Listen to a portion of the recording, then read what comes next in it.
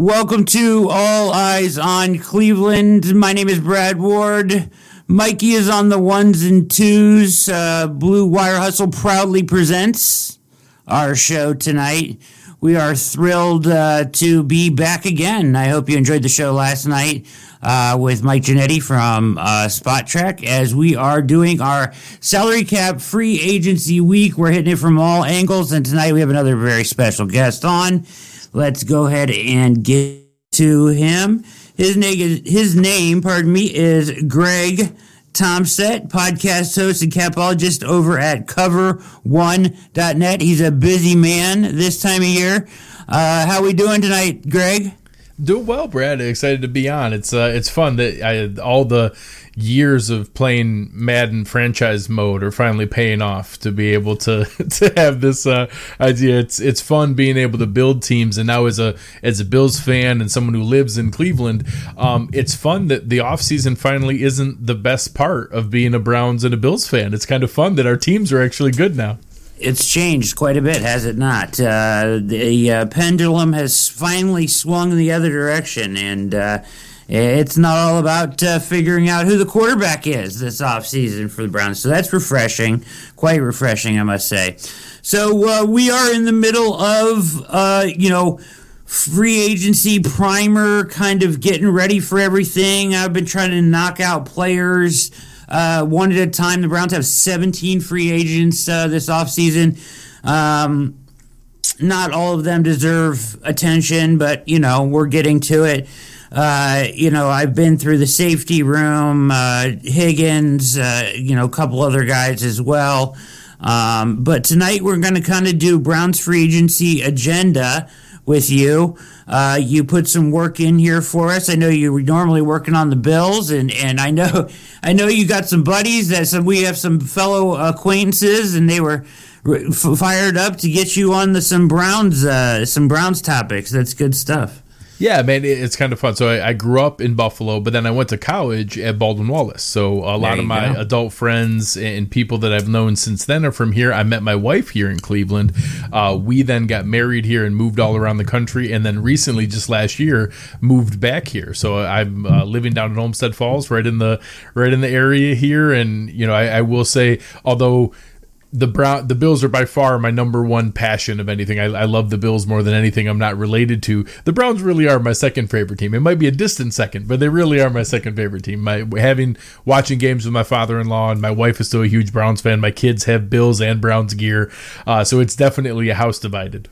That's awesome. Well, that's okay. That's too. I mean, you can't beat. So we're kind of the same way.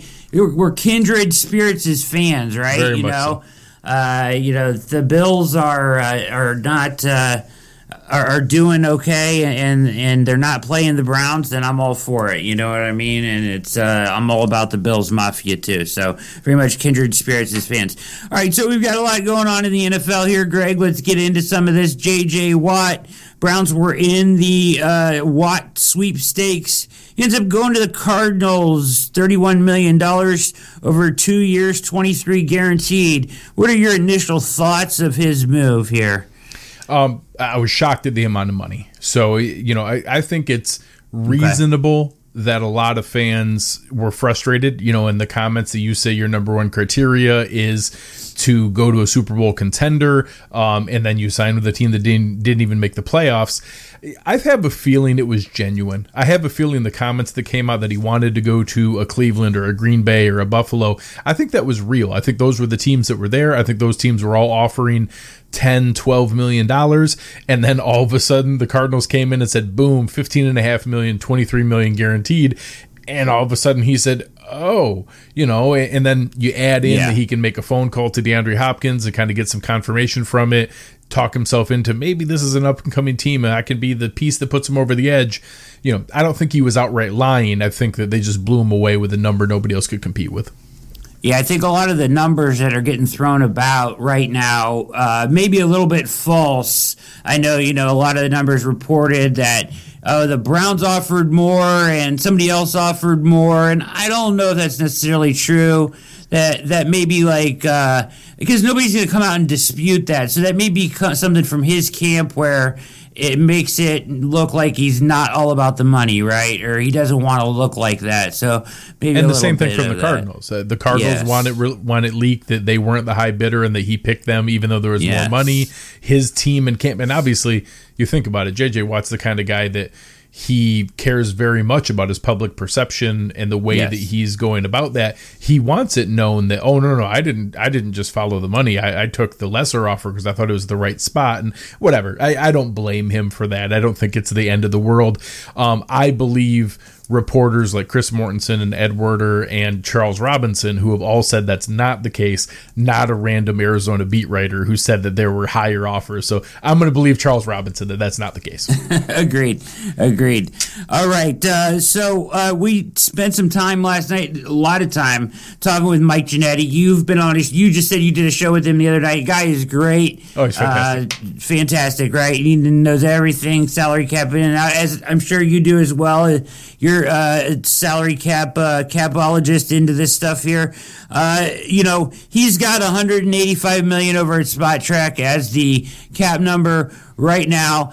He talked a lot about it. It was interesting, the TV deals, and threw around names like Paramount getting in on the action, and obviously streaming getting in on the action on some of the bidding. So, and they're thinking almost maybe double the TV money coming in 2022. The kind of question is, will they be able to apply any of that money to this year's cap? Is it too late for that? It almost feels too late for that at this point, doesn't it? So I will say none of that money is going to apply to this year. They're pretty direct revenue equations. It's the amount of money you just made. The way that it does apply is when they say they're talking about setting a floor, and at first they talked about 175 and now it's at 180, and now everybody's kind of guessing maybe 182, 183. Mike has it as high as 185. I've heard people talk about 188. It's in that ballpark. If you go through the standard revenue equations of, hey, 48% of the cap and the money goes to the NFLPA and X, Y, and Z, it's way lower than 175. They didn't make that much money. So the way we're already seeing that is they have confidence more money is coming because they know they're going to get double the revenues from most of the groups. And I think they got about 60% more from the ABC Disney group. And you're having other people bid like Jeff Bezos and all the money from Amazon, or you saw those Paramount Plus commercials on the Super Bowl. Yes. That confidence is what drove the money up, even if it wasn't the direct equation of it. And it'll help offset that in the future for future years when it's coming, where they know, hey, maybe next year it was going to jump to $220 million. It will borrow $5 million of that and, make up for this year and make it $215. And they know it's getting back up into those bigger numbers going forward. Yeah, so it kind of borrowing against themselves, right, to try to manage this. And you almost wish they would do it more because it is dangerous, right? Because if a team manages this properly and really plays, this free agency period the right way, there could be some crazy deals and a lot of cap room available for some teams at the right time if it jumps all the way up to that 220 figure, right? If it goes to 185 and then goes back up to 220, it's going to be wild. It's going to be the Wild West next year, right? Well, you guys remember that year in the NBA where they let it go down and then it came shooting back. And, hey, how do you think Kevin Durant ended up on the Warriors? With the Warriors, How do you think Tyler Johnson and Alan Crabb and people like that got enormous contracts they didn't deserve, and Joakim Noah and all those different people who got insanely overpaid? It's because they let it blow up. So I would hope the NFL will learn from that. They're pretty greedy, so I don't know how much they're going to learn from it. But I think we're already seeing a little bit of that. The smoothing that you saw people asking the NBA to do back then, they've already done that. The revenue floor of 175, 180 is the smoothing that they wanted there. And I think it would actually be smarter if they kept it static at 198 again, because I think they have so much money coming in the future that they can afford to borrow from that. But even now, even if it ends up at 182 or 185, it's still better than if they just did the math. I think the cap might be like 150, and you would have franchises. The Saints would literally go under and wouldn't be able to field the team. So I think this is better, even if I'd prefer they bumped it up another $15 million. So what's the direct effect in your opinion? So we saw like Chase Edmonds put out a tweet like, oh, and it's kind of ironic that it comes from the same team that JJ Watt goes to eventually, but putting out the tweet like, oh, 1 year deals is going to be the way it goes. Super teams or teams are really going to go for it. Do you think that's really how this is going to play out this year? I mean, I can understand certainly, and I'm sure a lot of people can, why guys would not want to negotiate a long-term deal this year, right? Yeah, so I think you're going to see, I don't know where the cap is, the cutoff is. Your top 20, 25 guys are still going to get paid. Allen Robinson is still getting $20 million. Shaq Barrett's still getting $20 million. Taylor Moton, Brandon Scherff, all your studs and high-end guys, they're going to get the money. The difference is where it would have dropped off before and now all of a sudden this guy would get $8 million and that guy would get $6 million. I don't know if that market exists this year. And I think that's where he's talking about. I think super team's a bit much because super team would mean that you got Shaq Barrett for $2 million. Not that, you got, I'm trying to find a good example. Everson Griffin would have been able to get $6 million and now he signs for the veteran minimum. Like that's a nice bonus, but that's not tilting a super team. I think that is what you're going to see though, is guys who normally would have gotten the 3-year, $15 million deal. All right, listen, I'm going to take a 1-year, $2 million deal, but I'm going to try to find it in the right situation that's going to set me up perfectly to look good. So next year when the cap comes back up, I can cash in then. So, super team's a bit much for me, but you're probably kidding yourself if some of the higher end teams aren't going to benefit from it. Then if you have a high powered offense, you're probably going to get some guys who want to catch balls in that offense. On the opposite end of the spectrum, Greg, does this season lend itself to teams tanking more than usual? So the NFL is always the toughest one because of just the physical nature of the game. In the NBA, a guy dialing it back, you're not risking injury or getting hurt. In baseball, you can have a $20 million payroll against a $200 million payroll. In the NFL, with the salary floor, the salary cap, all the film that's out there of earning your next contract, it's tough. This does open it up as much as any team would, any scenario would, that if you're going to go through there, picking this year to eat a whole bunch of dead cap and then all of a sudden be like, oh man, the cap's really low. We couldn't sign anybody. Sorry, guys. And crying poor to the fans. There's as much ammo for a ownership group to do that as any other time. And I'm sure, I don't have the Trevor Lawrence of next year. I'm sure there is some guy who's the hot commodity quarterback for next year. Somebody will have an eye on that guy and be ready to pack it in ahead of time. Interesting. The Chiefs, and I talked about this last night too, are an interesting subject point at this because they have like the most guys guaranteed money, but they constructed everything with these roster bonuses, right? So it leaves themselves some flexibility, and I don't think a lot of people understand it, and they're kind of like, what? Like, sorry, I just put my podcast arm in today, and I'm not used to it yet here. So mine's hidden right here. It's just hidden right below the screen.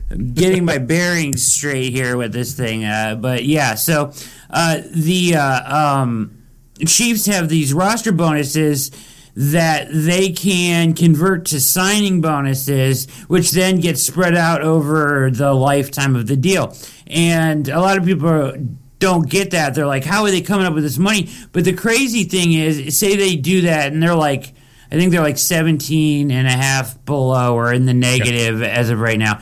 And if they were to do Mahomes' roster bonus, they would be square, right?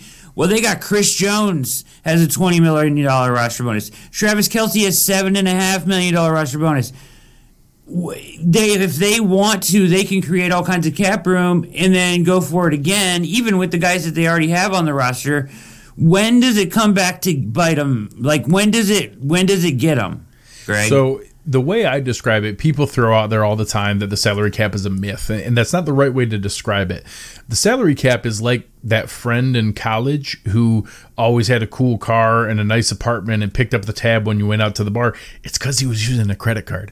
And those bills come due eventually. And you can also get a good job to pay off that debt, or you can roll it over into a, the low interest loan, or you can spread it out over into another credit card. But eventually you have to pay it. And I think some people want there to be repercussions in the sense of, oh, well, if I don't see that guy living on the street selling his body for crack, then there were not repercussions. Like, it doesn't mean the franchise has to fold. It just means you couldn't extend your rookie that you drafted. Now you had to let him walk, or you weren't able to keep, the edge rusher that you wanted, and you had to let him walk and to go into free agency. So it's just that you can kick the can down the road for a while. And then a lot of teams are going to learn the hard way. The Saints this year, the Steelers this year, some of those different pieces. It's that they didn't plan on this being $35 million lower than what it was. So now all of a sudden, it's not that they're going to fold as a franchise, but they're going to lose an awful lot of talent, and they're going to eat up anything they have in the future. So some of those things, roster bonuses, option bonuses, signing bonuses, a roster bonus is set to be paid all within the 1 year's salary cap. You can convert a roster bonus into an option bonus or a signing bonus, which prorates it over the remaining years of your contract. So what teams like the Chiefs do, and the Rams do it with their inflated salary numbers. So they put everything into the base salary, because if you need it, you can go to that and convert it into a bonus, pay them out the money right then, spread it out. But if you can afford to eat it, you eat all of it that you can, and then move on to the next year. So they set themselves up to give options, and smart teams do that. And finally, the Bills and the Browns have enough good players that we want to pay and extend and actually sign beyond their rookie contracts. And now we're going to learn that part of the financial flexibility, when we'd always get frustrated, like, come on, man, how can they extend that guy and sign that guy? I thought they didn't have any money left. We're now going to be the teams that are finally doing that, and other people can get mad at me like, well, that doesn't make any sense. How did they keep OBJ, and they didn't cut Richardson, and they didn't cut Njoku, and they signed JJ Watt? How the heck did that happen? Now we get to have fans be mad at us. It's going to be great. Yeah. Oh, that I would love that problem. Let's bring that problem on. All right, you're listening to All Eyes on Cleveland tonight. My name is Brad Ward. Special guest Greg Tomset, and he is over at Cover One. He is a capologist, and is the name of the podcast just Cover One as well, Greg? Yeah, we have a whole Cover One podcast. Network. I do the Bills-centric one, so Cover One Buffalo. We have a Cover One Draft podcast. We have a couple other ones with film breakdown. So there are some things from Cover One Draft you guys would enjoy that's not Bills-focused and focused on just overall prospects coming out here, but a whole umbrella of guys that we have with different shows, and I lead the Cover One Buffalo podcast. Yeah, you're a popular guy. I typed you into YouTube and to find my video, to kind of edit or whatever, and there's all kinds of you everywhere. Look, all kinds of Bills videos. I had to scroll down 3 pages. So no, we have a lot of fun. We have a lot of fun. You're a popular guy, yeah. So that's good stuff and good content as well. So let's get to the Browns a little bit here and look at what they want to do. So for me, and I know you did some work on the Browns, obviously, knowing you're coming on the show, as your a little peer pressure from your friends, I'm sure. But for me, job one, Greg, is edge, right? And it's, if the Super Bowl taught us anything, it's that if you're going to compete with Patrick Mahomes and Josh Allen and Lamar Jackson in the AFC, right, you're going to have to get home with 4 guys. And that's just what I came away feeling, and I'm sure a lot of people came away feeling the same way. Myles Garrett is a great piece. Sheldon Richardson will be there, I think. I don't know. People keep talking about restructure. I don't really see it. I don't think they'll do it. I don't think he'll be open to doing it, particularly. But we'll see. Maybe I'm wrong on that. But I feel like they have to find the long-term solution opposite Myles Garrett, and they need to supplement that. What are your thoughts on options on how to do that, the best way the Browns can do that this offseason? So it's going to be interesting because the Browns have one of the best sales pitches you can give any pass rusher, which is, hey, do you want to be opposite Myles Garrett? Exactly. There's just not that many options where you have that. And I think, honestly, that's why a guy like J.J. Watt was interested. So I think you can look into that as two different paths. I think one is, okay, if it wasn't J.J. Watt, is it going to be another veteran guy, maybe on his level, like a Von Miller, if his option isn't picked up in Denver, maybe at a slightly lower level at a Justin Houston or a Ryan Kerrigan, but that is a rotational guy that maybe you draft a guy and put them together. Another option where the Browns are in a position, and obviously, we might get into it later with some of the upcoming contracts for Denzel Ward. Myles Garrett's money hasn't kicked in yet. Baker Mayfield's money. They have to be conscious of those things. But the Browns are in a position that if they want to jump into the end of the pool with Melvin Ingram, Shaq Barrett, Yannick Ngakoue, Matt Judon, Leonard Floyd, I think they could play in that end of it. My guess is that they're going to kind of find a middle ground. I think that there's a couple really intriguing names. Carl Lawson, obviously you guys are familiar with him from the Bengals. Trey Hendrickson, Romeo Okwara. I think those guys are going to be in like the $10 million range. They're not going to completely break the bank and require, I think Shaq Barrett's going to get $20 million. I think that somebody will overpay Jadeveon Clowney.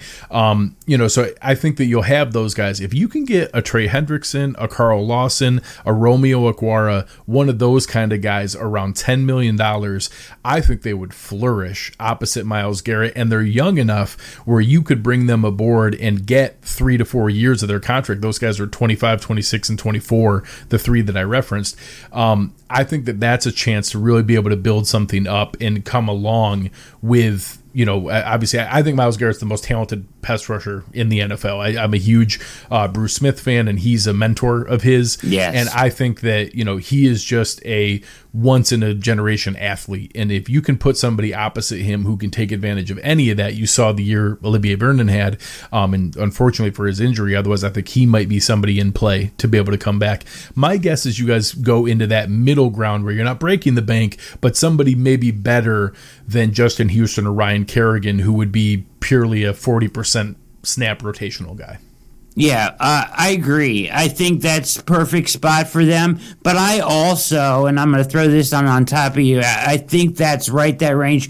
I think that Hendrickson is a very good candidate, and I think that I think Carl Lawson might get franchise tagged. I have a guy that I know that works on the Bengals, James Rapine, and he mentioned that to me, that he thought he might get tagged. That'd be unfortunate because I like him a ton. Yeah, one valuable guy off the market, it would be. Yes. Yeah, so, but the one thing about free agency this year is it's super deep in almost every position. So, and that's going to affect the market as well. So you have this lower cap and you have really deep positions with good players. And I think that'll bring down prices as well. But yeah, $8 to $10 million, good type of guy, I think, would be ideal for the Browns, that can come in and do the job. But I also would like to see them take pick 26 and get their guy they like best there at end. I want to do both. So I want the long-term solution and a rotational piece, or a guy that you can put on inside of, and you can kind of switch it up there. They're getting Andrew Billings back off of an opt-out. Yeah, on a short deal. He totally fits that front better than Ogunjobi does, who I think they're going to just let walk, okay? It seems like. And then, that they have him coming in, and they have some depth with Elliott from last year. And other than that, they might need to add a little bit of depth, but in the middle. But on the edge, I think that if you address it with two pieces, draft, and I'm really high on two guys, Ojulari from Georgia and Osai from Texas. I like them both a ton. If either one of those guys were there at 26, I would want them. What do you think about that? And I think you can do some interesting combinations.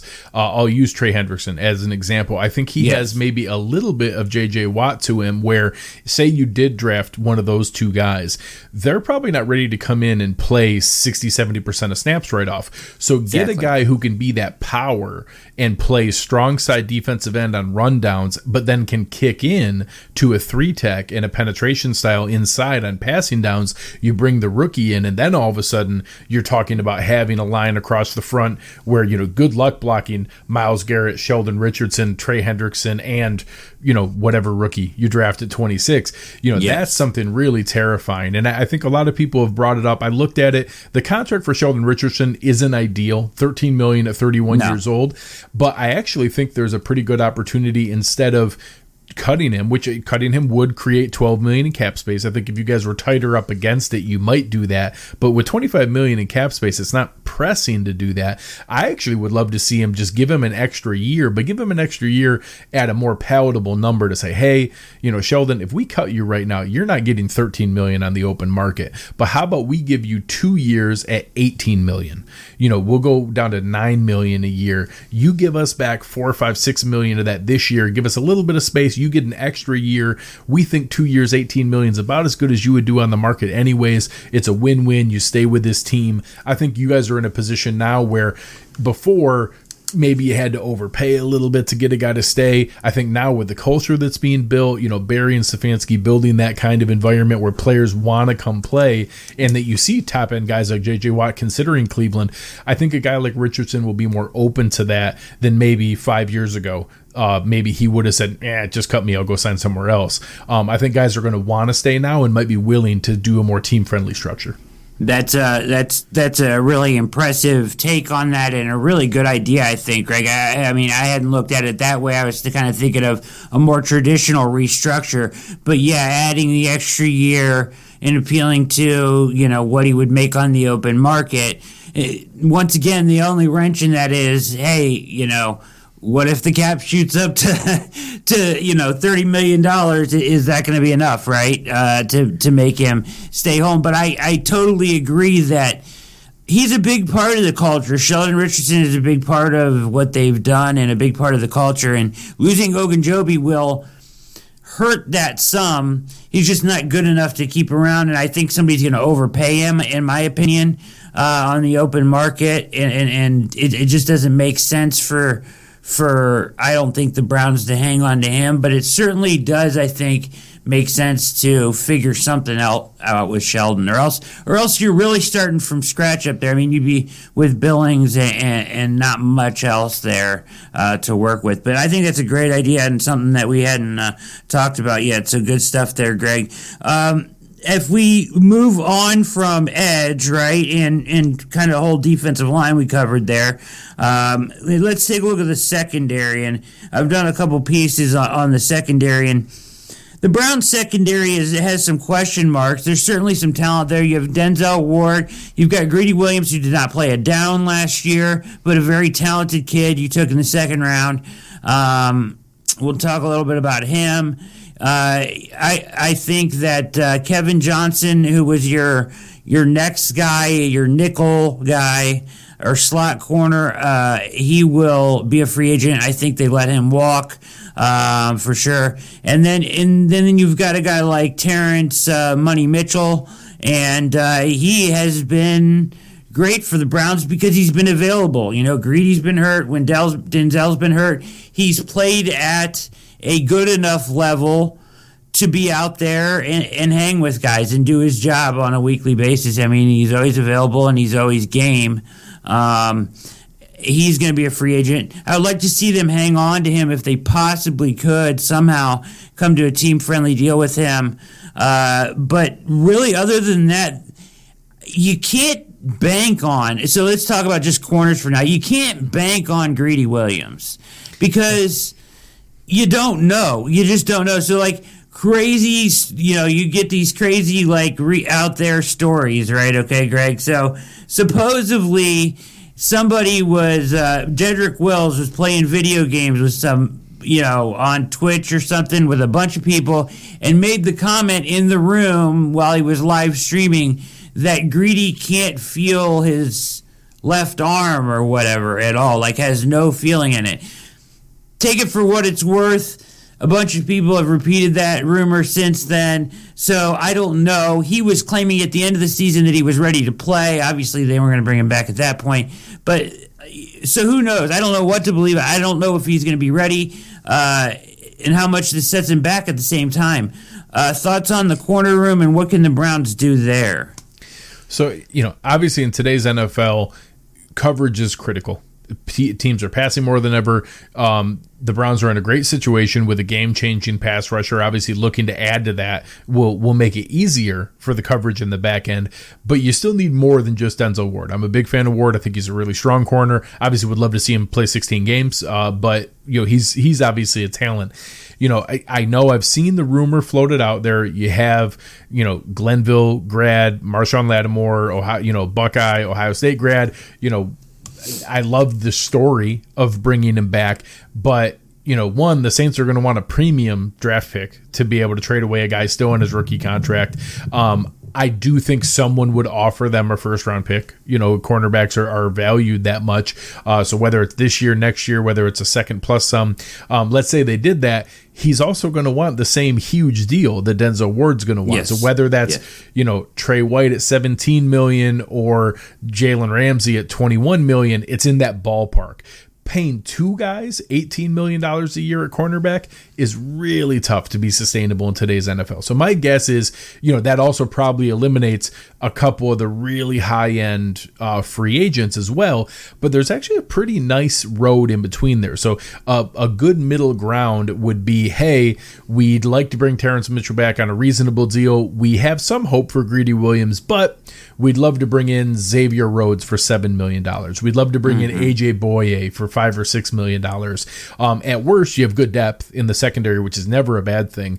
And if, God forbid, something is wrong long-term with Greedy Williams, you have a veteran in the room who's ready to contribute. And I will say, if there's anything that I think the Browns could lean into a little bit more, you want to be careful not to go so far on the youth end of the spectrum that you don't have some of those warriors in there who have been in the trenches before and been in the battles, can help when after a tough loss that they weren't expecting, can help kind of talk to the guys and bring them back. I think having a veteran in each room that can help guide some of those guys is maybe a next step for the franchise. Yeah. And I think that would make sense. AJ Boye is the kind of guy there. Maybe Patrick Peterson doesn't get the market that he's looking for out there. I don't think he's ready to be an isolated island guy anymore. But if you're talking about opposite Denzel Ward, paired up in a platoon with a young guy like Greedy Williams, I think he still has something to offer there. Maybe one of those kind of guys would make sense here, where you can do it on a value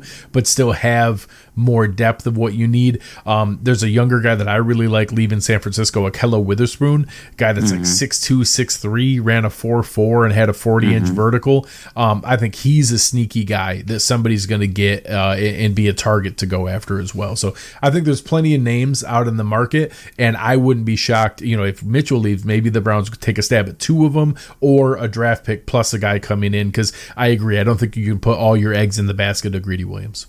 Yeah. So my thought was, one way that I did a video on this, Greg, and one way the Browns can immediately get better is with that slot corner position. So you paid $3.5 million to Kevin Johnson, former first-round pick, just hasn't panned out. He wasn't very good this year. They were hoping to get the Buffalo edition of Kevin Johnson. He had a good year there, yeah, it was nice. Somewhat, and they didn't get that version of him, right? So he's gonna walk. Now you spent $3.5 million on him. Now the top end, high end slot corner guys in the NFL are going to go for $6 or $7 million. So one way you can really get better, I think, and not spend a lot of money is go get a Mike Hilton or a Troy Hill or a Brian Poole at that slot corner and Big fan of Brian Poole. Yeah, and only spend a couple more $1 million, and now you've really improved that room a ton, because I mean, how important is that position in today's NFL? It's huge, right? They're going to be on the field 70% of the time. It's a starting spot. Heck, some teams are 90% of the time. Yes, exactly. And so I just think that to me, that's a no-brainer, and one place that you can go get a top-end guy, and it'll only cost you a couple $1 million, and you'll get a lot better than you were last year.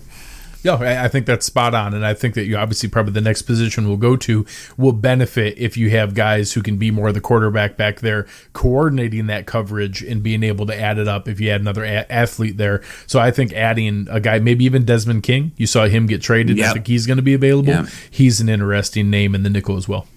Yeah, for sure. The only guy that I think would be a little more of a pricey out of that group is Troy Hill. Might be like $7 million, maybe push $8 million, because he can play outside too. Obviously, he did that before Jalen Ramsey showed up. So let's look at the back end of the secondary. Okay, safety was pretty abysmal for the Browns this year. Delpit gets hurt in training camp. For the record, I wanted to take Antoine Winfield Jr., by the way. But they took Delpit, and still really high on Delpit. But torn Achilles, out for the season, in training camp. So now Andrew Sendejo, who was brought over to play backup, behind him. Probably some special teams. Took 999 snaps at safety, which is ridiculous, right? And then they traded a 5th-round pick for Ronnie Harrison, who worked out. He looked terrific. Finished the year as the 9th rated safety over at PFF. So that was a great move by them mid-season. But then they had Carl Joseph, another guy, for another former first-rounder, coming off his rookie deal. Carl Joseph is a lot of guys, people in Cleveland are getting on me because I'm being Carl Joseph. But Carl Joseph made a lot of plays and can play the run really well, and he's a big hitter, so a lot of people like him, but he can't cover, and he can't guard a door, and I just want to pound my hand on the table and say he cannot cover. I know he's a good tackler. I know he's aggressive. I know he's made some plays in that stretch run against Pittsburgh, the 2 wins in a row at the end of the season, and he had a big role there, but he can't cover, and you have to have safeties that can cover. Now, Joe Woods wants to play with 3 safeties on the field a lot of the time. So my opinion, and I think that's the way a lot of the NFL is going to go, I love your and your Twitter thing, big nickel enthusiast. I love it's the way of the NFL. I love that. Yeah, I love that. So that's fantastic, by the way. But yeah, so I think a lot of people disagree with me. I think they should go after a high-end safety because I don't know that you can depend on Delpit. And B, if he is healthy, you still need a third guy that's really good. And I don't think that third guy is on the roster. No, I think you're spot on. I think if you're going to splurge, it's also a reasonable area that splurging at safety is less expensive than splurging on the offensive line or at corner or at pass rusher. You can get a little bit better value. So I don't hate the idea of bringing back Carl Joseph. I don't think you can bring it back where Carl Joseph is your best safety.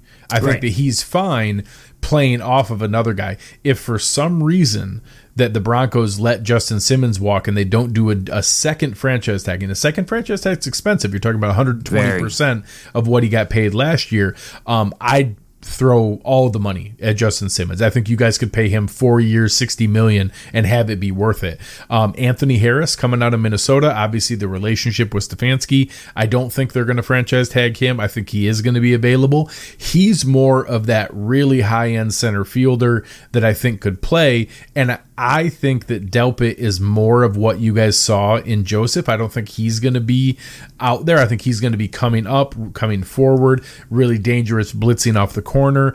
Not Tyrann Mathieu level, but more you can use him in the slot. He can make plays. He can blitz off the edge. I don't think you're putting him back there to play center field for the Bills. Micah Hyde. I don't think he's that kind of guy. I think that you want to bring that kind of guy in.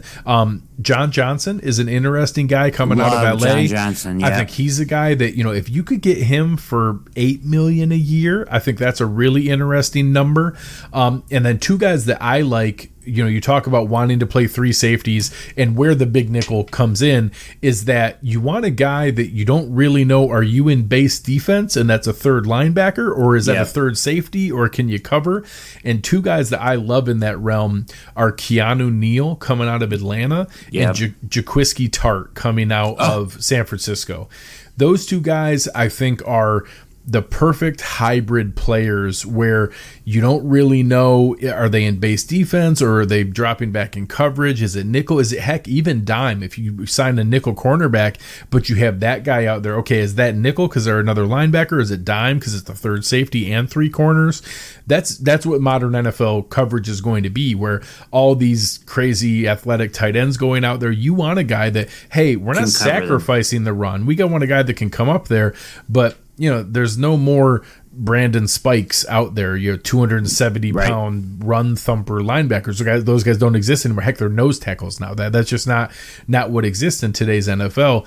So having a guy that's that hybrid role, I actually don't think it's crazy to bring in two guys. I could see the Browns splurging. And say it's even John Johnson, he's young, he's athletic, he's going to get a longer term deal, but not crazy. Say it's 5 years and $40 million at $8 million a year. I think Keanu Neal or Jaquiski Tartt are going to be in a spot that they're going to try to set themselves up for next year. Maybe you bring one of them in on a 1 year, $5 million, 1 year, $6 million deal. All of a sudden, Delpit comes back. You're in a much better position.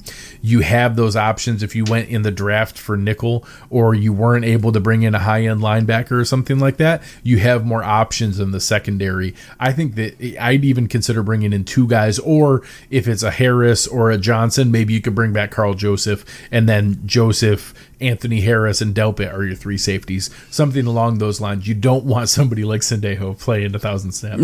No, you don't. So I'm going to tell you this. Two things here is really funny. But first of all, it's funny and sad at the same time. But Joseph, Sendejo, and Sheldrick Redwine took 2,000 snaps at safety. And between the three of them, none of them had a coverage grade at PFF over 49.1, which is really sad. And so, it's very rough. And then in Sendejo, it was just hard to watch him play 1,000 snaps. He's a fine backup. He's a guy that you want as your fourth safety, playing special teams. And if a guy gets dinged up and you need him for a game, that's fine. He's not a guy you want depending on is playing the most snaps on your defense. No, and the Browns, Joe Woods brings that Seattle cover 3 over, which they play a lot in. And a lot of that is that it's kind of, football's version of matchup man-to-man, right, kind of. And he just is so reactionary and never anticipatory, and it's such a struggle to watch him sometimes. Plays just develop right in front of him, and you're like, find some work, right? Like, find some work, all right? But I wrote an article on exactly the topic that you just said, and, some people disagreed with me, but I literally said I think they should sign 2 guys in free agency, and I listed 4 guys, 2 high guys and 2 value guys, and I don't know if you saw that or not, but the 2 guys I listed as the top guys were Marcus Williams and John Johnson III from the Rams, and then my 2 value guys were Keanu Neal and Jaquiski Tartt. Jaquiski Tartt might have the best name in football. He might, yes, fantastic. Absolutely. Yeah, it's great. I love saying it, and it feels good to say. And he played with Woods in San Francisco and already knows the scheme.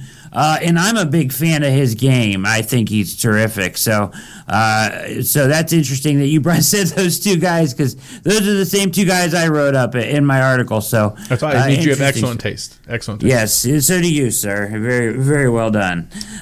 So that's kind of the look there at safety. I even went as far to say that they would even draft a guy in the later rounds as well. I said that Sheldrick Redwine, who I am not a fan of at all, should be your 5th, if not 6th, safety going into training camp. He shouldn't be taking a ton of snaps this year. So yeah, the only guy that should be banked on is Ronnie Harrison. He's a good player. He's somebody you're confident to have back there. I think if Delpit's back healthy, that's a bonus.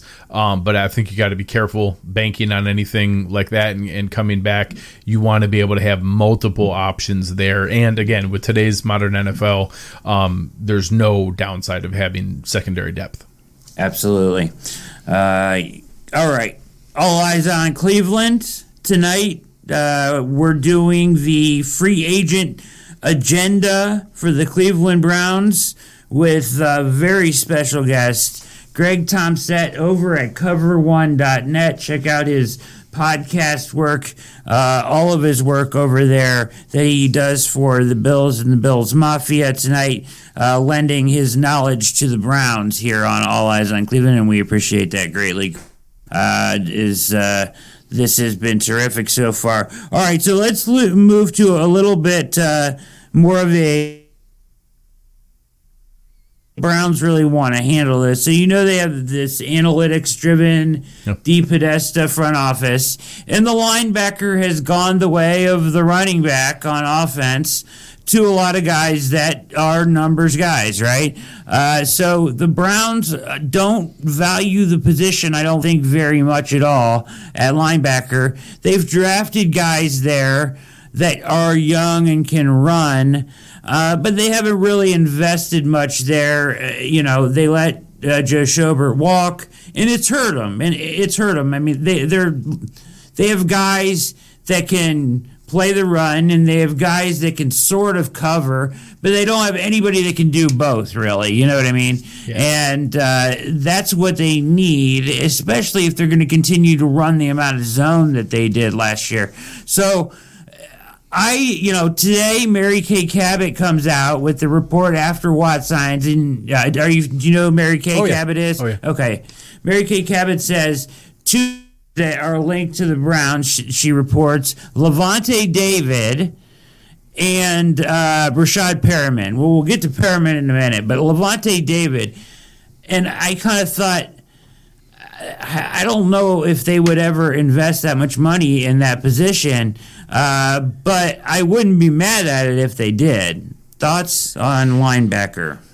So it's tough because I think Lavonte David's fantastic. I think he's going to get $15 million a year. I think that's tough. I wouldn't be shocked. I've actually had plenty of Browns fans ask me about Matt Milano, that if the Bills, the Bills are in a rougher salary cap position than the Browns are. They're actually like $1 million over the cap right now, and don't have a ton of obvious moves to be able to get under. There's some tougher ones. So it's very likely that they're going to lose Matt Milano. I think he's going to get 12 or 13 million. Yeah. I don't know that I would predict that that's the market the Browns are in. I do think they need an upgrade. I don't think you can go into next year. I know Sean Taki had his moments. Maybe Mac Wilson comes back. I don't know that there's an obvious for sure answer anywhere there. Is Malcolm Smith still going to play? I don't know. I don't know what they're going to do. I think it's more in that middle range. You look at maybe KJ Wright coming out of Seattle. I think he's going to be more in the $6 or $7 million range. I like Devondre Campbell. He's a guy who was pretty good in Atlanta, went to Arizona on a 1-year deal. I think you could get him for $5 or $6 million. Honestly, it's not crazy to maybe bring Christian Kirksey back. You see some of those guys go and come back. I think he's a value guy, and the way that they're looking at this, unless they go and want, an every down absolute answer, it's going to cost you with the Lavonte David or Matt Milano range. For sure. There's a sneaky guy that I like coming out of Las Vegas. Nicholas Morrow is a guy who's phenomenal in coverage. He's a guy you would pair with a Mac Wilson, with a guy who's going to be more of the downhill guy on when you're having 3 linebacker sets. But when you want a guy out there in dime in pure coverage, I think Morrow could be a guy you could get for cheap, or even an Alex Anzalone out of New Orleans. I think you're probably going to lean more that direction. If there's one guy in the middle along with KJ Wright, maybe Jayon Brown coming out of Tennessee. I like him a lot. I'm nervous he's going to get Milano, Lavonte David money. If he doesn't, he's like Carl Lawson for me. I joke. People say all the time, "Oh, I love." They probably see Mike's projection on Spot Track, like, oh, I'd love him at $8 million. I'm like, if every single person has him as their number one value, he's not going to be a value. Somebody's going to overpay him. Everybody loves Jayon Brown as their value linebacker, which probably means he's not going to be a value. So if you can steal him for $7 or $8 million, he might be your answer as an every down guy. I have a feeling he gets 10, 11, 12 million, and then heck, you might as well sign Levante David. Yeah. I find it hard to. I would love it if they signed Levante David, because I do think it would make a difference, and I wish they did value the position more. I'll be honest, you know what I mean. So I think that the best guy they have they have a bunch of young guys, Taki, Mac Wilson, and then they had some veterans too. I wouldn't mind them to see him bring back B.J. Goodson, because he did a pretty good job for them, and he's a leader. And Malcolm Smith even played pretty well in coverage. I don't know if he comes back, though. I think the one young guy that I kind of think could be a good player is Jacob Phillips from LSU. The guy can really young, super fast. Was dinged up a lot his rookie year. But I think he could even overtake like Mac Wilson and maybe be like their young, speedy linebacker. But the guy, I wouldn't be surprised if they just go draft again. I don't know if they'll address it at all in free agency, Greg. And I know that sounds crazy, but it wouldn't shock me if they went like second round or third. They have 2 3s and 2 4s, or try to address it that way. I'd be a little surprised with the first round, but I mean that you're not in a terrible range. That's the area where does Zaven Collins fall? Do you have somebody like Jerome Akwaru, the guy from Notre Dame, Owosu. There we go. Yeah. I mixing him with Romeo Okwara. I don't know that Micah Parsons is the answer of what you guys are looking for, but there's a handful of guys that are in that range, because obviously the Bills are in the same thing. The Bills are, if we lose Milano, are we going to go linebacker at pick 30? So I'm looking at a lot of those same guys. I don't think that's normally the answer. Rookie linebackers don't normally come out and are fantastic right off the bat, but again, with the amount of interchangeable parts that the Browns have, maybe that's a pairing. Maybe you end up with a guy, say Devondre Campbell, I think is a pretty good veteran, but you can get him at like $5 million, and then one of those extra third round picks, and then you mix that in with Goodson and Mac Wilson and Taki, and that's your linebacker group, and the investments are more in the secondary and the pass rush, which, from an analytic standpoint, that's where that's going to lean. That's what it says in Deep Podesta's guardrails. That's what the spreadsheet says. You got to listen to the spreadsheet. You got to follow the spreadsheet. No, I don't know. I mean, I hope Mary Kay's right. I do, or at least they address it with, like you said.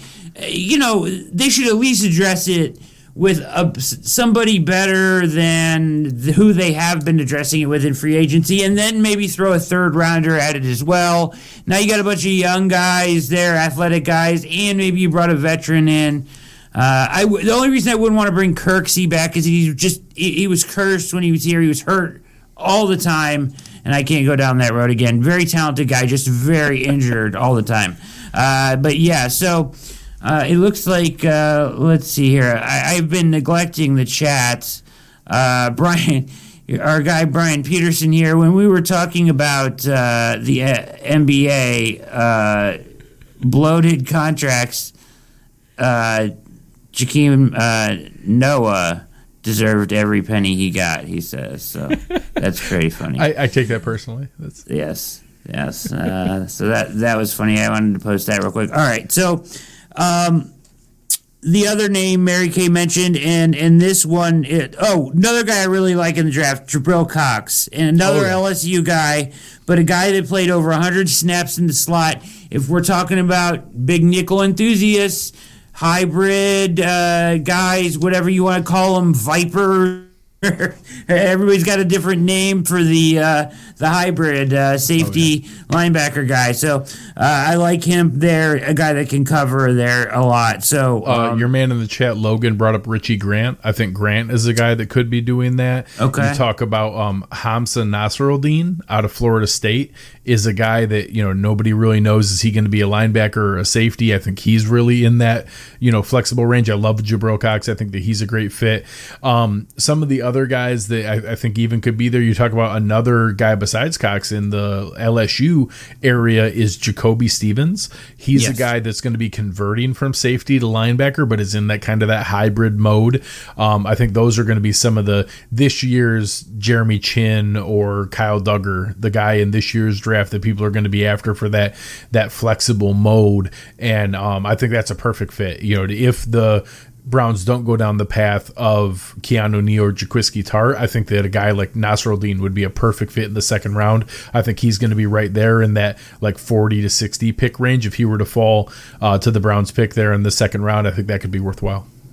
And that's the thing, and you just kind of made the point to me, and those are great names. But by improving that safety room twofold with a guy like Tartt or a guy like Neal, who's like a box safety and it can come up, you're really improving the linebacker room as well, 100%. Right? That third safety, the 11th defender in today's NFL, you want to be as ambiguous and positionless as possible.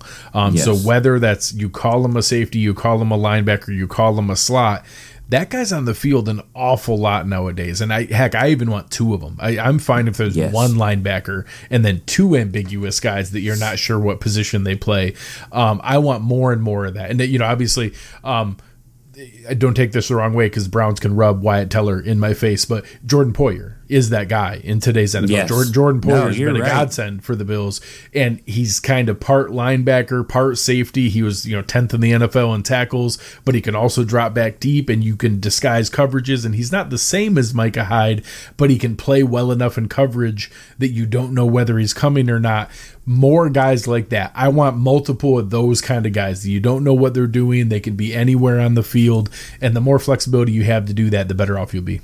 Yeah, versatility is key for these defensive coordinators for sure moving forward, I think. All right, so let's transition here, and once again, your eyes on Cleveland. We'll get through one more segment here with Greg Tomset of Cover1.net. So gracious with his time tonight and his knowledge. He's been exceptional, and I think it's in for a pretty good show here, so I hope you're enjoying it out there. Make sure you hit the subscribe button at the bottom right now if you are watching live, and hit the little bell next to it so you make sure you know when quality content is coming to you. All right, Mary Kay Cabot, once again, back. Rashad Perriman, former Brown. Browns lack speed in the receiver room, Greg. They do. And so this is a whole conversation, right? Rashard Higgins is a free agent, and he and Baker Mayfield have a magical connection, and Higgins was the Browns' best receiver probably in the last 6 games of the season last year. He's played terrifically last year. He's been through his ups and downs. He took a team-friendly deal to stay in Cleveland last year. He's just beloved in Cleveland, right? Everybody loves him. I love him. I want him to stay. I would welcome him in Buffalo. Yeah, he's great, and he makes big plays, and Baker always finds him, and he's just perfect. OBJ goes out week 6. Baker takes off. Stark contrast of numbers without OBJ. People are say, "Oh, you're crazy to say they're better without OBJ." I don't think it's that simple. There's layers to this, okay, in my opinion. I think that there is a real effect that OBJ has on Baker Mayfield. Now, the front office wants us to tell us at the end of the season that the offense progressed after OBJ left, and that's why Baker got better. And I'll buy that to a certain extent. But if OBJ was there, would he have been taking off with the offense is the question. Or did Baker grow up enough to go back now, add OBJ in, and now it does work altogether? very tough questions, right? Sure. From afar, I'll say I think there was development coming in the first year in Stefanski's offense, the transitions that were taking place, that regardless, the Browns offense was going to be better week 9 to 16 than they were week 1 through 8, regardless of who else was out there. Now, is there a little bit of gravity with a guy like Odell Beckham Jr. that's just tilting the field a little bit his way, including the attention of the quarterback and the attention of the defense? I think that it goes both ways. Sure. I think that it's naive to think, hey, does the ball get distributed more in Buffalo if Stephon Diggs is out? Yes. Do I think the offense is better without Stephon Diggs? No. But does it get distributed more evenly and you don't know who it's going to? Sure. But I will tell you, even when the defense knew who it was going to, Stephon Diggs still got open. I think that it's hard for me to believe that the offense is better without Odell Beckham Jr. Now, can you reappropriate his resources if you were to get a solid trade return and to free up $16 million off the cap, and you tell me you want to spend that differently and can come out with a better product? I can listen to that. I think the offense was going to get better last year anyways, and that it just got better, and that I think you would have been even better and an even bigger threat in the playoffs with Odell Beckham Jr. But I think that he also showed that there could be answers without him if you do go down that path. Yeah, I mean, that's the ultimate question, right? Well, if he was there, would they have even been better? And if that's reality, then I want to see him stick around, right? Now, the thing about the $16 million you mentioned is because of his injury, 12 of that is now guaranteed. So he's got to... If released. If you trade him, it's zero dead cap, and you get all of the money off of your salary cap. So that there's no scenario where you're going to walk away in a release because, one, you're not going to release. He's still talented. There's no sense that doesn't make any sense. If you trade him, it's zero dead cap and $15.7 million directly off the cap. So the only scenario where he'd move on would be in a trade, or you could restructure and kick some money down the road. You guys don't really need to do that. But yeah, the injury guarantee protects him via injury for release. But if he's traded, his whole contract goes with.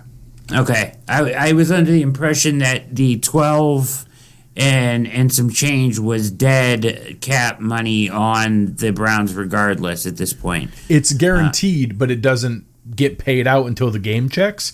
So if you trade him, the new team takes it on and they pay it out. Now, they can't release him either, but you're not trading for Odell Beckham Jr. to release him, that kind of thing. So there is a chance if a team offered the right deal, you could move him. And, honestly, a team that has a bunch of cap space, but maybe bids for Allen Robinson, or all of a sudden Robinson gets franchise tagged, and all of a sudden Chris Godwin gets franchise tagged, and Kenny Galladay gets franchise tagged, and a team that was going to go big game hunting like the Colts or the Jaguars or the Jets, all of a sudden don't have anybody to spend that money on that they bookmarked. Maybe they want to give up, a second round pick and a day 2 pick next year, and it frees up $15.7 million.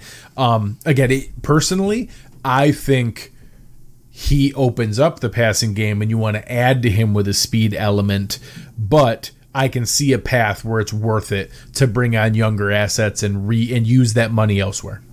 Yeah, I think it's a total toss-up, as I was going to say, is if somebody came and offered a 2, right, for him right now, I would really have to look hard at it, because if you deal him, then you can bring back Higgins, and then maybe you can bring back a totally different speed element, and instead of just having Odell Beckham Jr., you have Higgins and a speed element, and maybe that's better. I don't know. You know what I mean? It's hard to say, and this front office kind of makes me think that at times they might go the value route there, like a guy that I would love for them to go after, and I don't know what his market's going to really be at, but if they did deal Beckham, I want him to go get Curtis Samuel. Like, I think he would be ideal, right? Like, ideal for this offense. The speed sweeps, the speed, that he would bring. and then bring back Higgins, and I think that they're grooving, right? Like,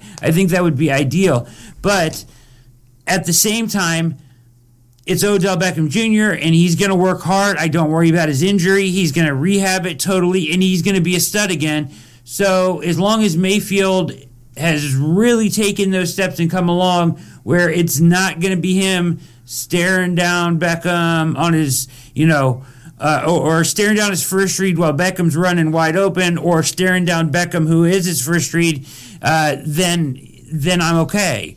Which he got over and looked much better down the stretch. I would say that would be my consolation for Browns fans is look at the silver lining of the injury. It will be much harder for OBJ to come back and to expect a ball-dominant offense focused on him because they saw the way that it opened up. You also had Baker Mayfield get valuable reps, learning how to go through multiple reads and going to the right spot, and now hopefully inserting a guy like Odell Beckham Jr. back into that. You're now adding the phenomenal route runner and tough catch, the catch radius that he brings. You're adding that back in. If you were to go down that path, I don't think a guy like Samuel or Corey Davis is another guy that I like who's young and athletic. I think they would be more replacements if you traded them.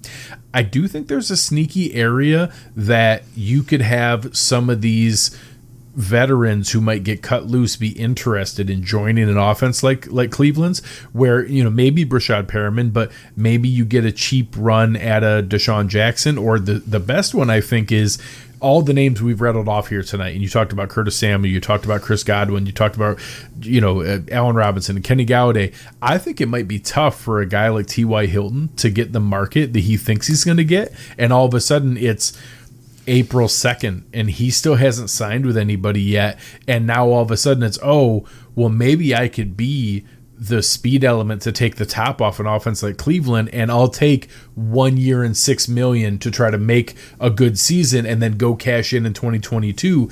I don't think it's out of the question that you guys could steal a guy like a T.Y. Hilton, and if you now don't have him have to be leaned on as a number one option in an offense and you let him be the real release valve to take the top off, I think you could have some exciting combinations with a guy like that in that offense. And come full circle now back to that salary cap there with the 2022 balloon up there. So for what we started with, and we came full circle on that with T.Y. Hilton. Now, the thing about the wide receiver position, the last thing I'll say, and you can comment on this as well, is there are, for the second year in a row, it's a super, super deep wide receiver draft.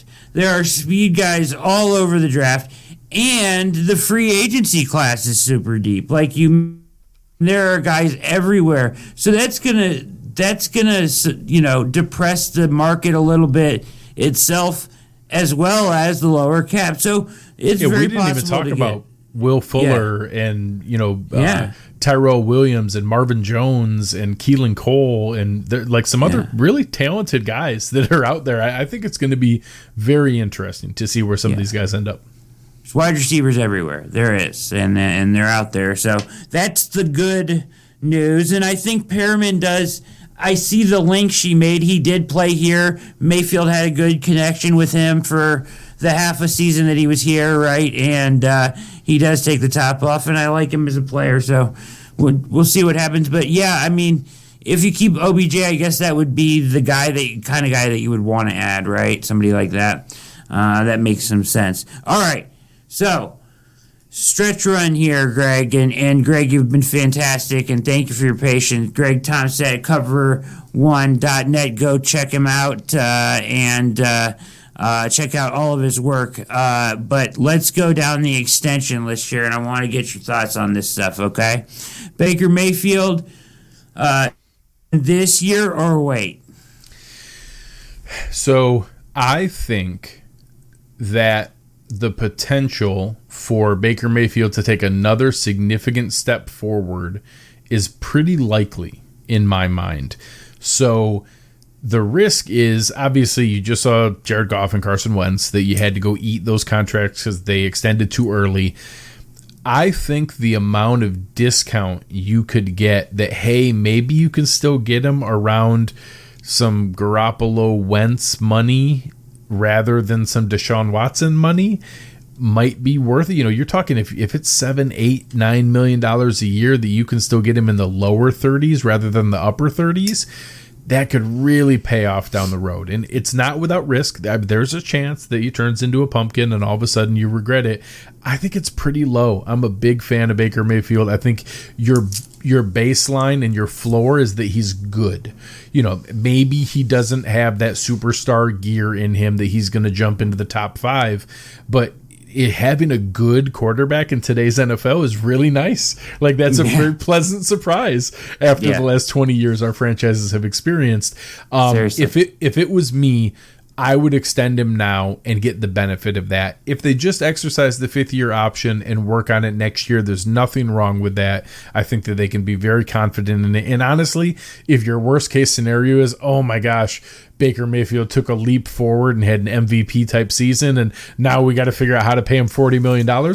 God bless you, because that's a wonderful problem to have. So I think you're in great shape either way. I think Baker Mayfield's going to be in Cleveland for a decade plus, and I think he's a fun guy to rally around, and figuring out how much you need to pay him is the least of the problems in Cleveland. Well, that's good to hear you say that. I feel the same way. I feel like in this offense, I have just such faith in Stefanski's offense and Baker starting to get it. Perfect. I just don't see him taking a step back, and the only thing it's going to do is cost you extra money. So if that's the case and you really feel that way, at least that's how I feel. If they feel that way, then get it done now, because even if you just save $3 to $5 million a year, that's a player every season for the next 5 years, right? So that's a big deal. I agree with you there. Nick Chubb, running back. There's a million running back extension horror stories.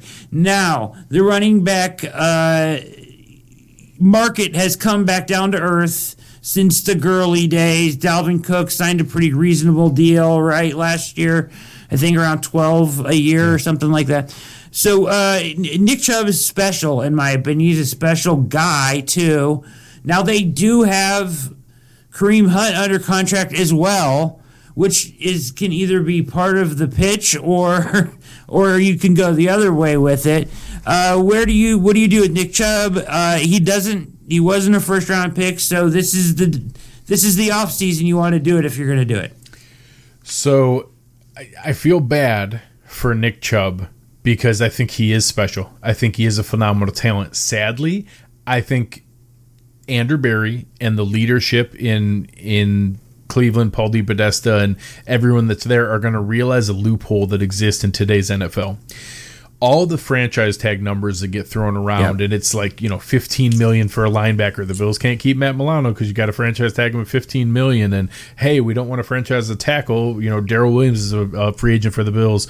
He's a right tackle, but the franchise tackle number is like $15 million.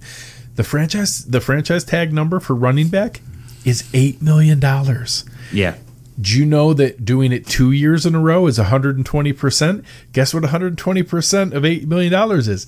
It's $9.6 million. And guess what? If you do it a third year in a row with the exclusive franchise tag with 140% of that, it's $13.4 million. If you did all 3 of those years and then you added that up as if it was an extension, it's a 3-year, $31 million deal. There's no incentive whatsoever to extend him for big money. Deal. You can keep him where your absolute worst case scenario is 3 years and $31 million, and you get him for 3 more years. I feel bad. I think his agent deserves to want Christian McCaffrey money and to want Dalvin Cook money and to want Derrick Henry money. I have no idea why any franchise would do it, because honestly, if you tell me there's 4 years of Nick Chubb's rookie contract and then 3 more years after that, 7 years is probably all you're going to get, and then you move on. And you want to know what? $31 million is a ton of money. Good for him. Get your $31 million. I will be absolutely flabbergasted if a Paul DePodesta and Andrew Berry analytics heavy, analytics driven franchise pays a huge contract extension to a running back, I will be blown away. I will be absolutely blown away. Now, for Browns fans who are fans of a talent like Nick Chubb, like I said, I don't think that means he walks out the door. I think you handle it year by year. You give him the franchise tag, and you give him the $8 million. And then if he leaves again, you give him $9.6 million more, and you keep letting him, unfortunately run until the wheels fall off, and then you let him go. And with the two-headed attack with Kareem Hunt and him, that can run for a while. And honestly, whenever that's not ready, you spend another second-round pick on another stud that's coming out. And sadly, that's just the world we live in. And I like him a lot. I think he's a great talent. I hope he spends this year and 3 more years in Cleveland. I don't expect it to be a Derrick Henry, Delvin Cook deal. I just don't. Yeah. And I think, did Tennessee do one franchise tag? Yes. I think they did, and then they did the deal. So, yeah, I mean, and Derrick Henry's an alien. Maybe if you're going to bank on one guy not breaking down, I'd want him to look like that, But it's still, there's too many Gurley and Zeke and all those other contracts that just scared the crap out of me. That Le'Veon Bell held out, and now he couldn't even catch on and got cut midway through the season. And it's just, there are way too many horror stories for me to want to sign up, because all those guys were the right answer in the moment. The Rams don't get to the Super Bowl without Todd Gurley. Ezekiel Elliott and all the all that stuff, like, that's real. He was phenomenal. Everybody was celebrating when he's doing those things. Le'Veon Bell was the best all-around threat, offensive threat in football in his big season, and then they fall off a cliff. And sadly, so will Nick Chubb at some point. Yeah. I think that, Mike said the same thing last night. He said, franchise tag, probably. Yeah. But Mike and I go to the same school. Yeah, so that's interesting. So, yeah, I mean, it makes sense. Why pay him $12 million a year if that's, ultimately you're never even going to have to pay him that on average, as you said, and that is a bit of a loophole. So, that's interesting. It's something to think about. In 7 years of a back in his prime like that, that's tough to beat. Great point there, Greg, and appreciate that insight. The next guy I'm going to bring up 4 guys tonight. So we'll bring up Denzel Ward next, and he's a first-round draft pick, so he has that 5th-year option. Where you want to wait on him? You want to get him signed up? How do you feel about him? So I don't believe every single day that goes by, he's a little bit more expensive. Cornerbacks in the NFL are never going to get cheaper. They're only going to get more expensive. And the more guys who want their record-breaking deal, whether that's Marshawn Lattimore or whether, every other guy that's coming out, Xavier Howard, that wants all that money, it's just going to keep pushing that market up. And, you saw the Bills benefited from jumping ahead of that. Tre'Davious White was the highest paid cornerback in NFL history for 6 days.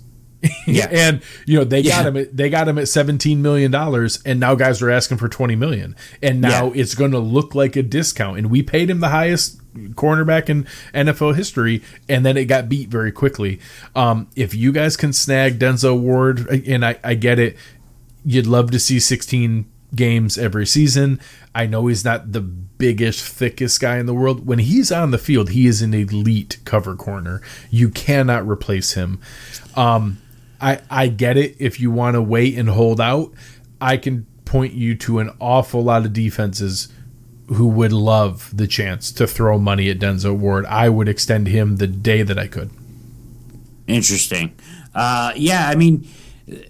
That's the one problem I have with that, Greg, is I want to see him play not even 16 games. I want to see him play 14 games a year before I pay him, his $80 or $100 million deal, right? I want to see him do that, and he hasn't done that. It's just, he's a little fragile, and he's a concussion or two away of, being in danger, I think. I don't know. He had 2 his rookie year, right? Yeah. That's tough. He hasn't had any since then, and at times like you said, when he's on the field, he's spectacular. He's locked down, and he changes the game, and they're a much, much better team. I mean, him and Garrett at times on the field together, two players just carried the defense, right? Like, I mean, at times, and that's really hard to do in football. And so I agree with you there. There's no question about his talent and about what he can do for the Browns. Just maybe want to see him play 14 games, and that's my only issue. But I get your point. Yeah. The Browns aren't picking in the top 4 for a long time. Oh, you're right. Unfortunately, when you have the chance to retain those elite talents, you probably should do it. The Denzel Wards of the world don't get to pick 26. They just don't. And that's a wonderful reality of our franchises now, that, you know, being in that, at worst, in the playoff hunt every year, picking in the back half of the first round means that there's no more Myles Garretts and there's no more Denzel Wards coming. You have to find other ways, and having a chance to retain the ones you have. I certainly think, you know, you look at the other markets there are no top-end cornerbacks coming out in the market. Jalen Ramsey isn't going to be out there. Marlon Humphrey's not going to be out there. Byron Jones isn't going to be out there. If you want to wait, you exercise the fifth-year option, you hold it out, you push him, that you want to see that. But the alternative is, if there's any leverage that DePodesta and Barry have that you can try to push, that you get a little bit of a discount. And I know Marlon Humphrey got $19.5 million a year. Jalen Ramsey got $20 million a year. Marshawn Lattimore wants $20 million a year. If you can get Ward for a notch below there, closer to 17 or 18, because if he plays all 16 games, he's getting $20 million. He is. Yeah. Like, if he plays all 16 games, he's getting $20 million. So if you have a chance to get a little bit of discount off of there, it might be worth it to do it now. Because if you roll the dice, and again, that's just like our conversation with Baker Mayfield. If the worst case scenario is Denzel Ward played an awesome season and you have to pay him $20 million, that's an awesome problem to have. But it might be worth it to try to lock it up ahead of time. No question. Yeah. Great points. You know, you can look at it both ways, and probably the way that you framed it, you probably swayed me here tonight on Denzel. I was saying wait. I think you changed my mind. You pushed me over the edge with you're not going to be picking 4th anytime soon, and you're right, you know. And even if he only plays 12 or 13 games, that's 12 or 13 games of a guy that's really hard to come by in the NFL, right? So, yeah, absolutely. So interesting stuff, and Greg, fantastic job. Last guy, and you're going to hate answering questions about this guy, Wyatt Teller. Yeah. You know, best graded offensive lineman in all of football this year. He was incredible. He was amazing. I don't know what happened. Maybe just the relationship with Callahan. I don't know, but he became something very special for the Browns this year. And, you know, rated the best guard in all of football by PFF. But he was dinged up here and there, and he has a year left, right? So they have him for a year. But I got to start thinking about his extension right now, too. And then that offensive line starts over, because that offensive line is the key to everything for me. That offensive line is loaded. Yeah. So thoughts on that? So obviously now you're getting to the point where at first I don't think anybody was sure, was this real? Like, at first it was a 4 to 6 game stretch where it's phenomenal. Like, oh my gosh, did we hit on something here? You come into this year now, and again, it was only 11 games. You'd love to see 16. He confirmed that this is real. And that's really the spot that it was in when, you know, when Wyatt Teller got traded, he was a late round pick, and the Browns gave up a 5th and a 6th for him when he hadn't really played. And it was on that potential. And the Bills were in that same spot where they were wondering, hey, you know, he really just hasn't been able to put it together. He hasn't been able to get the technique. And, you know, God bless Callahan. Just, he's such a good position coach to be able to help a guy who had that raw power to really harness it. You know, he's been just a gold mine for the Browns to be able to have that. And now getting to that point that I agree. I think that when you talk about the benefits of Baker Mayfield and his fit in the Stefanski offense, it's because of he needs to play off the run game. He needs play action. He needs some protection. And that's no shame. Every quarterback needs protection. I don't think that you can be chintzy about that. Now, the challenge is there's a lot of linemen being paid here. So in all honesty, giving Wyatt Teller that money means you probably have to let a Bitonio walk and then draft his replacement. So there's going to be some difficult choices there that I don't think you can pay. Matter of fact, I don't think you can. You can't have 5 highly paid offensive linemen across the board. You can't have a $60 million offensive line. It's just not feasible. So if he gets paid, and he deserves to get paid, and it's going to be, I don't know if it's 15 million, but if he has another season of highest graded player in PFF, it's going to be close to $15 million you're going to need to pay him. It's going to be whatever Brandon Scherf gets this year in Washington. It's going to be that kind of contract. That probably means you have to move on from one of the other guys. And with the amount of depth and talent that the Browns have built, I think Conklin's there. I'm a huge fan of Wills. Being able to put that kind of deal there together, whether it's needing a replacement and letting Tretter's deal expire, letting Bitonio's deal expire, you're going to need to draft the replacement for one of those guys, have one of them on a rookie deal. But if you're putting a guy like Teller next to him, you could probably have a center do pretty well if you have a monster like Teller next to him. Yeah. It's hard to think about any of those guys leaving. It's like I want to keep those guys. I just want to keep them there forever, but I know it's not realistic. But yeah, it's John Dorsey. Who would have thought? He gets Teller in that deal, and then he works out to be what he was this year. Yeah, like I said, that's why I didn't feel about rubbing Jordan Poyer. No, Poyer. Yeah, you guys made out much better with the Wyatt Teller end of the deal. I still root for Poyer. Every time I watch the Bills, I'm like, man, how did he become such a good player? Because he played a lot of downs for the Browns in a lot of games that were blowouts and did not matter. But he turned himself into a hell of a player. Yeah. So many Bills fans are frustrated that, oh my gosh, how did they lose Teller? And I try to tell them, listen, we didn't have Callahan, so I don't know that he would have developed into the player that he was here. Yeah. I said, but nobody was saying this when he got traded. None of us. Yeah. Everyone was celebrating. Oh my gosh, how did Bean get 2 draft picks for a guy who was a 7th round pick, and you got a 5th and a 6th, and he never even played the field, and we were going to cut him. Nobody was celebrating that. In the Browns, obviously, the Browns didn't know that that's what nobody knew this is what he was going to turn into. It's fantastic that he has. And I tell Bills fans all the time, you should be rooting for him. He was a great guy. He's a ton of fun. He's a bunch of energy on the field. I love watching pancake blocks and him going out and finding work. He's an enjoyable guy, and Cleveland deserves every bit of it. He proposed to his girlfriend on the field. Did you see that this year? Phenomenal. Oh yeah. So he's our guy now. He's Cleveland through and through now. Oh yeah. He's a perfect fit for the culture. He's a perfect Cleveland fit. Yeah. This has been outstanding. You were tremendous interview. Unbelievable. I do want to ask you about one more thing. I want to ask you about Ben Roethlisberger. Yeah. So Kevin Colbert basically came out and said, I don't know, right? I mean, he was pretty frank about it when he came out. He was like, he wants to play. We'll see. I don't know what we're going to do.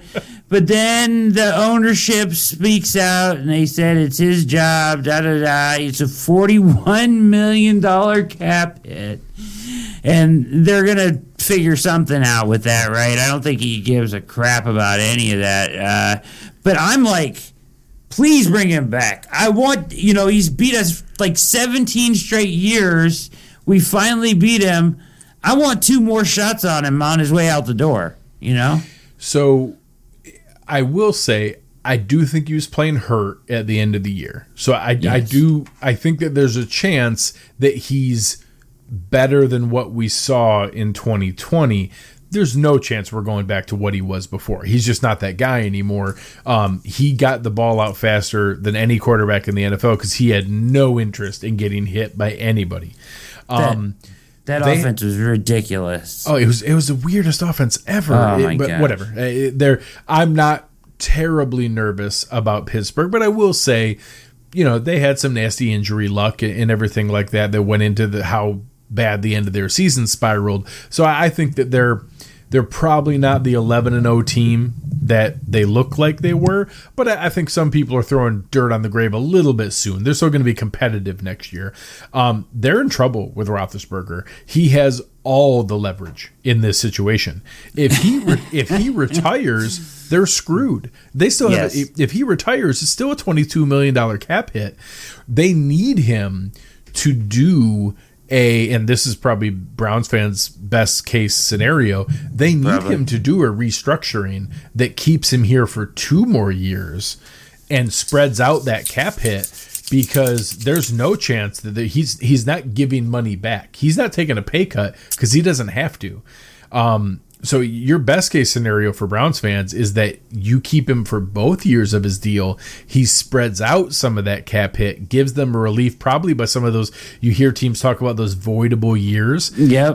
That they add on some voidable years and spread it out to another couple years, and that you keep him here for 2 years. I don't know if he's got 2 years in him, but he's playing this next year because that's way too much money for him to walk away from. And I think that's a fun idea to have Myles Garrett and, maybe a guy like Carl Lawson or Trey Hendrickson opposite him, sandwiching him. And maybe the Steelers get to be, or the Browns get to watch him, play his last snap as an NFL quarterback being sandwiched by Trey Hendrickson and Myles Garrett. I don't know if it can get any better than him crying on the sidelines after the playoff game. I mean, that is pretty phenomenal, epic stuff. People were lighting off fireworks in my neighborhood after that game. It was pretty amazing. I mean, Teddy actually went over there and cried like tears. It was like a dream come true. And then, what about Brees? What's he doing? What's this guy doing? I see an Instagram photo of him running way too hard for a guy that's supposed to be retiring. What's going on there? And then ownership. I mean, they can't kick him out, right? They can't kick him out the door. So they tell him if he wants to play, it's his job. And I think they said that with the full understanding that they thought he was going to retire. I think he's waffling now a little bit, or is there news today? I see you typing away there. I was double checking just to make sure. I do think he's retiring. He played through some nasty stuff, whatever, the 8 broken ribs or whatever the heck it was.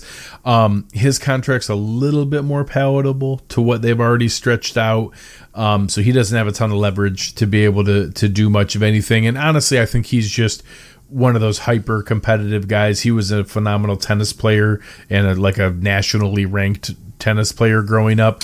I think he's going to be one of those guys who's always working out and doing that kind of stuff. So I don't think that he's going through it, but I will say I would guess that he, in the back of his mind, wants to walk away saying, you want to know what? I probably could give it another go, but I'm happy. I'm ready to move on in life, versus being like, well, I went and got fat and happy, and now I can't really do much about it, so I guess I got to retire anyways.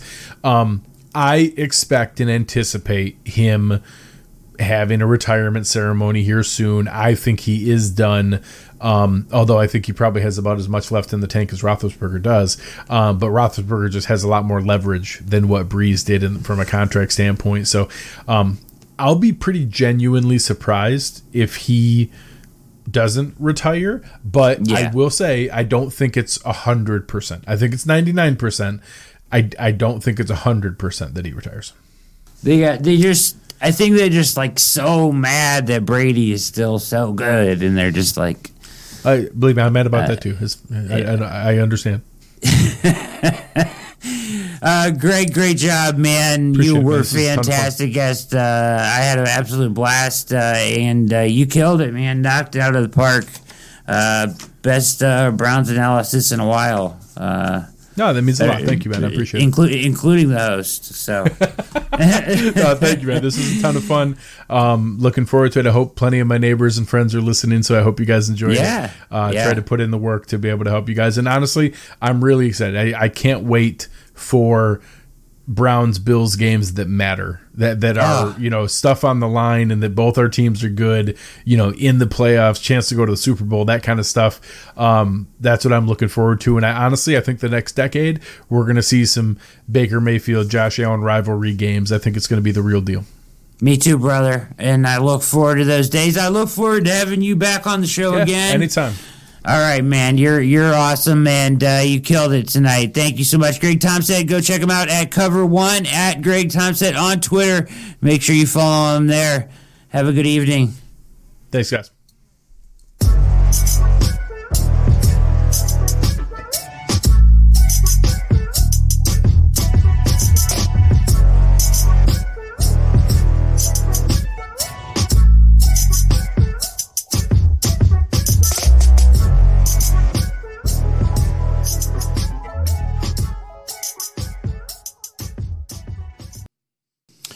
That was fantastic. That was awesome. Greg was amazing. So I hope you all enjoyed that interview. Go check out his stuff at cover1.net. He hosts a podcast over there, Capologist. And a gentleman and a scholar killed it tonight here on All Eyes on Cleveland. So thank him so much for his time. We are running way long tonight, but he was worth it, every minute of it. Great interview, and I know you guys will enjoy that out there. So tell a friend, All Eyes on Cleveland. Tell your friends to come listen to the show. Hit the subscribe button on your way out. I do want to mention on my way out here, March 10th, that's next Wednesday, 8 p.m., on the Browns Discord, which you can find. I'll post it on my timeline, but Browns Discord, if you're not already a part of it, go check it out. Lots of Browns talk, news, anything you want there. But they're doing their first ever AMA Ask Me Anything session, and they've asked me to do it. So I will be doing it on Wednesday night, 8 p.m., March 10th. So join us then. Ask Me Anything on Browns Discord. And with that, another shout out and thanks to Greg Thompson for a fantastic performance here on All Eyes on Cleveland. Please hit subscribe button on your way out. Tell your friends. Tell your parents, cousins, uncles, pets.